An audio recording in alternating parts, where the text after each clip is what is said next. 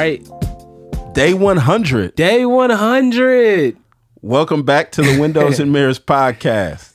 My name is Keith. And I'm John. And remember, this is a podcast where we're trying to show you that the Bible is more like a window than it is a mirror. We come to it to see through it and to see God, not to it to primarily look at it and see ourselves. Congratulations on making it 100 days. 100 days in. You're almost a third of the way through the year. Look. Through the year, man. And you've made it. So whatever you've done, right, keep on doing it. Right. Keep doing it. And so in light of it being, the 100th day and celebrating, like we've made it through 11 books, 11 and a half, not technically half of Psalms yet, but 11 books of the Bible, 100 days. We want to celebrate and have a giveaway, right? So we're giving away a copy of Holier Than Thou by Jackie Hill Perry. By Jackie Hill Perry. Phenomenal book, phenomenal Christian thinker, artist, Jackie, an author. And so the first person to send an email to keith@windowsmirrors.org will receive a free copy of Jackie's book. I'll get your address and send you this book. So this podcast is coming out early in the morning. Right. So the early bird. First person, gets the worm. Book. Yeah. And you've heard us talk about Jackie's book before, but I do just want to say again, the holiness of God is something magnetic. It's meant to attract us. Often when people talk about the holiness of God, they talk about it in the way that repels sin, which it does. Magnets can also repel if you hold certain poles of the magnet against one another. A magnet can repel, yes, but the goal of a magnet is to attract. The holiness of God does repel sin, but the holiness of God is meant to attract, and it's meant to attract your love and your trust. And Jackie does that so well in the book. The book is so dope. So for those of y'all that are going to email Keith and get back a rejection letter, the book is still worth you buying. Yeah. And too, I will say, like, if you hear this and you're like, man, and you're not that one person, like John said, you should consider signing up for our Patreon, right? Where we do giveaways and we have a bunch of other bonus content, right? Where you can have more opportunities to receive books and other things as well. So that's it. That will be patreon.com/windows and mirrors. Okay. Yep. All right. So the text. Yep. We got to get to it because I got to pick up my daughter from school. Yep. Psalm 57. Psalm 57 is dope. Yesterday, Psalm 56 talked about this call to God for protection. And here, it's a call to God about the appreciation for his protection. And I love what David does. David puts some respect on God's name. I love what he calls him. He says, God is the Most High. Right. Now, it's so interesting. The Bible uses a ton of words to talk about God, who he is, the Most High, Yahweh, El Shaddai, which is God Almighty, right? Like so many other words. But when he uses the Most High, it's very specific. And it's talking about God's sovereignty, that he is absolutely in control of all that is, in his transcendence, that he is above and beyond all that exists. But I love what else he does. He talks about God's immanence as well, that he is not just transcendent and far above, but he is also intimately involved with his creation. Yeah. And one way I like to put it is that God is both outside of history and also the hero of history, that he steps in to rescue his people and save his people. That's good. In time. Amen. Yeah. I spend most of my time on Psalm 58 and 59. Okay. So if you got more, keep on going. No, I just love how he goes in verse 6. He's talking about his enemies. He says, they prepared a net for my steps. I was despondent. They dug a pit ahead of me, but they fell into it. And one of the things that the psalmist does, he always talks about how God brings about this poetic justice where the very schemes that they use, that the wicked use against God's people, they fall victim to themselves. And I think looking forward to Jesus Christ, the irony of the gospel is that God's enemies, namely Satan himself, has fallen into a pit, into a grave, the very grave that he tried to put God's only son in. So you see the irony working here and how God, again, is working in history. And at the end of this, I love it because he's like, yo, God came on a rescue mission for me. Right.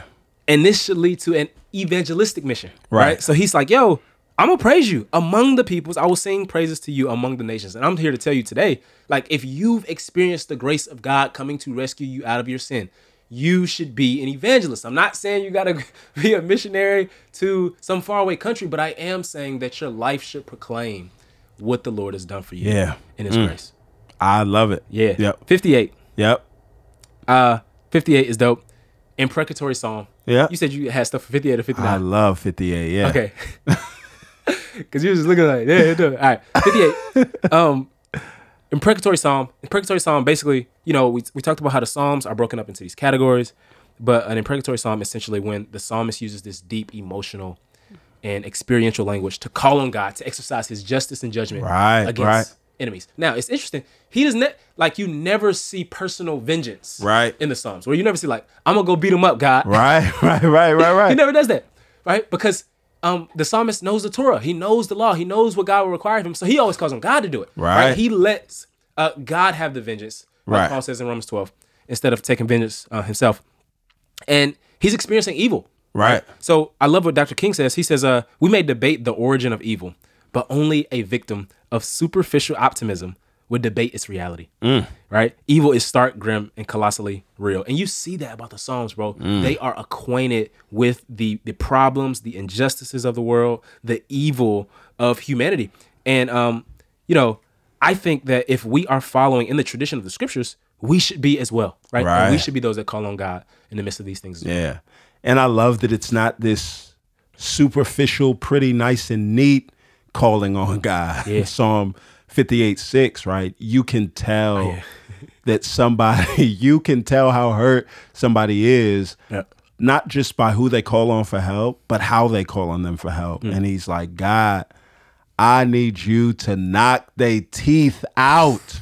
Sheesh. God, I need you to knock their teeth out their mouth. God, I need you to knock their teeth out.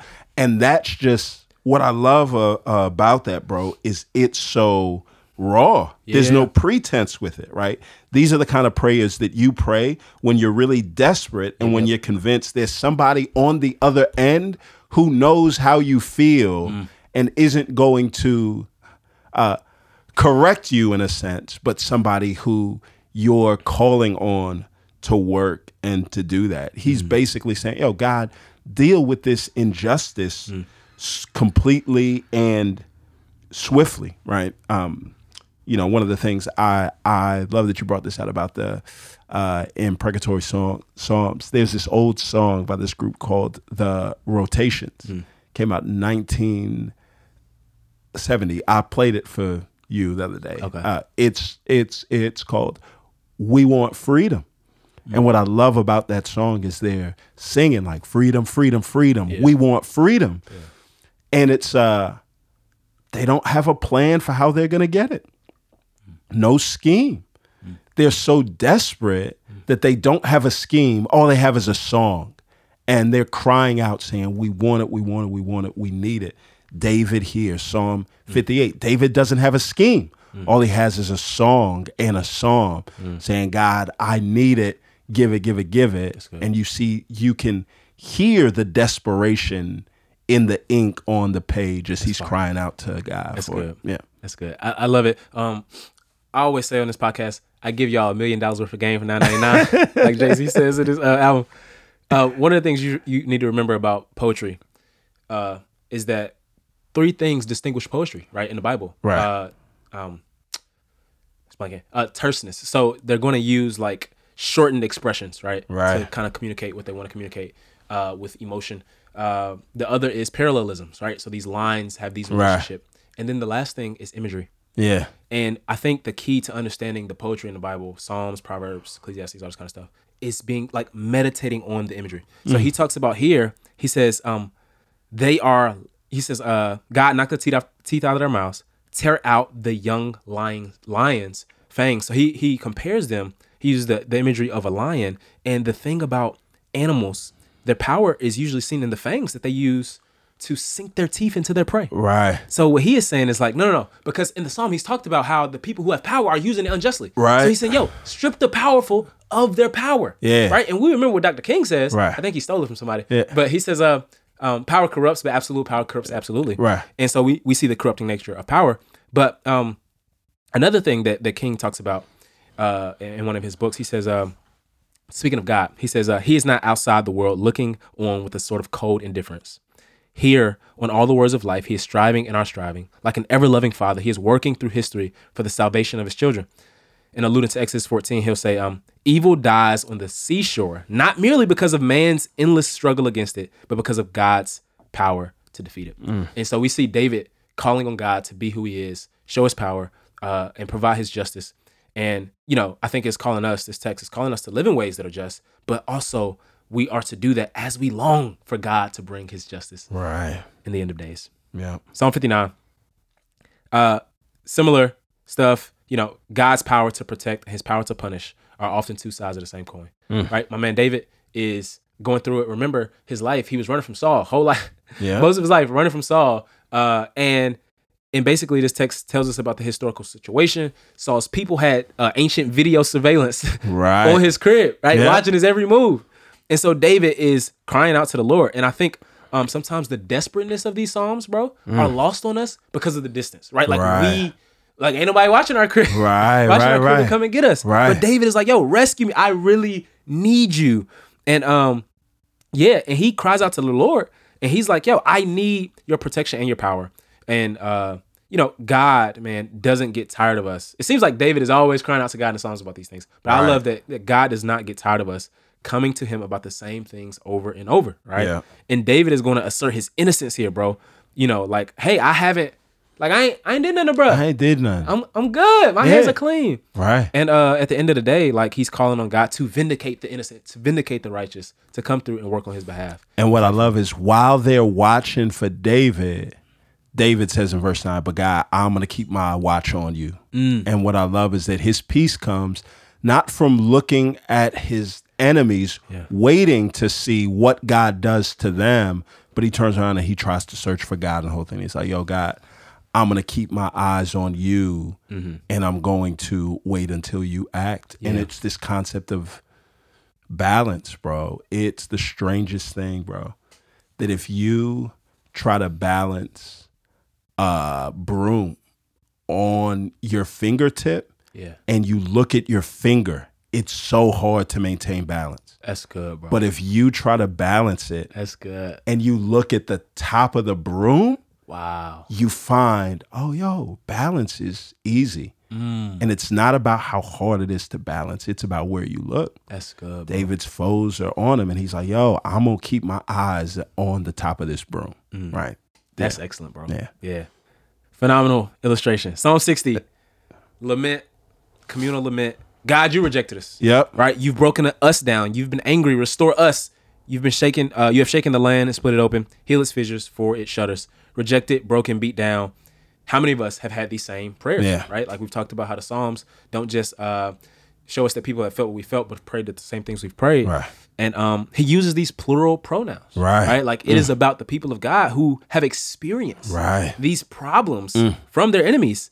And it seems as if, the one who is supposed to be the solution to our problems is actually our biggest problem.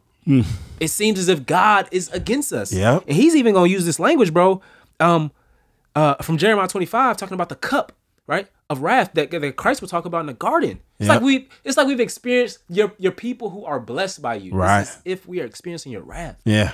And, at the end of the day, he's going to call on God for salvation. Verse 5, save with your right hand and answer me so that those you love may be rescued. And the right hand of God in scripture, we know, speaks of his mighty work of redemption and saving his people, especially thinking about the Exodus. And man, I think that what David is going to get at throughout the Psalm is that, the best way for us to be comforted in the midst of feeling rejected is to remember the word of God and the God of the word, right? The word of God and the God of the word, like what he promised in his word and what this God has done in real space, time, and history to save people. That's right. Good. And this is what David has to call on, right? Yep.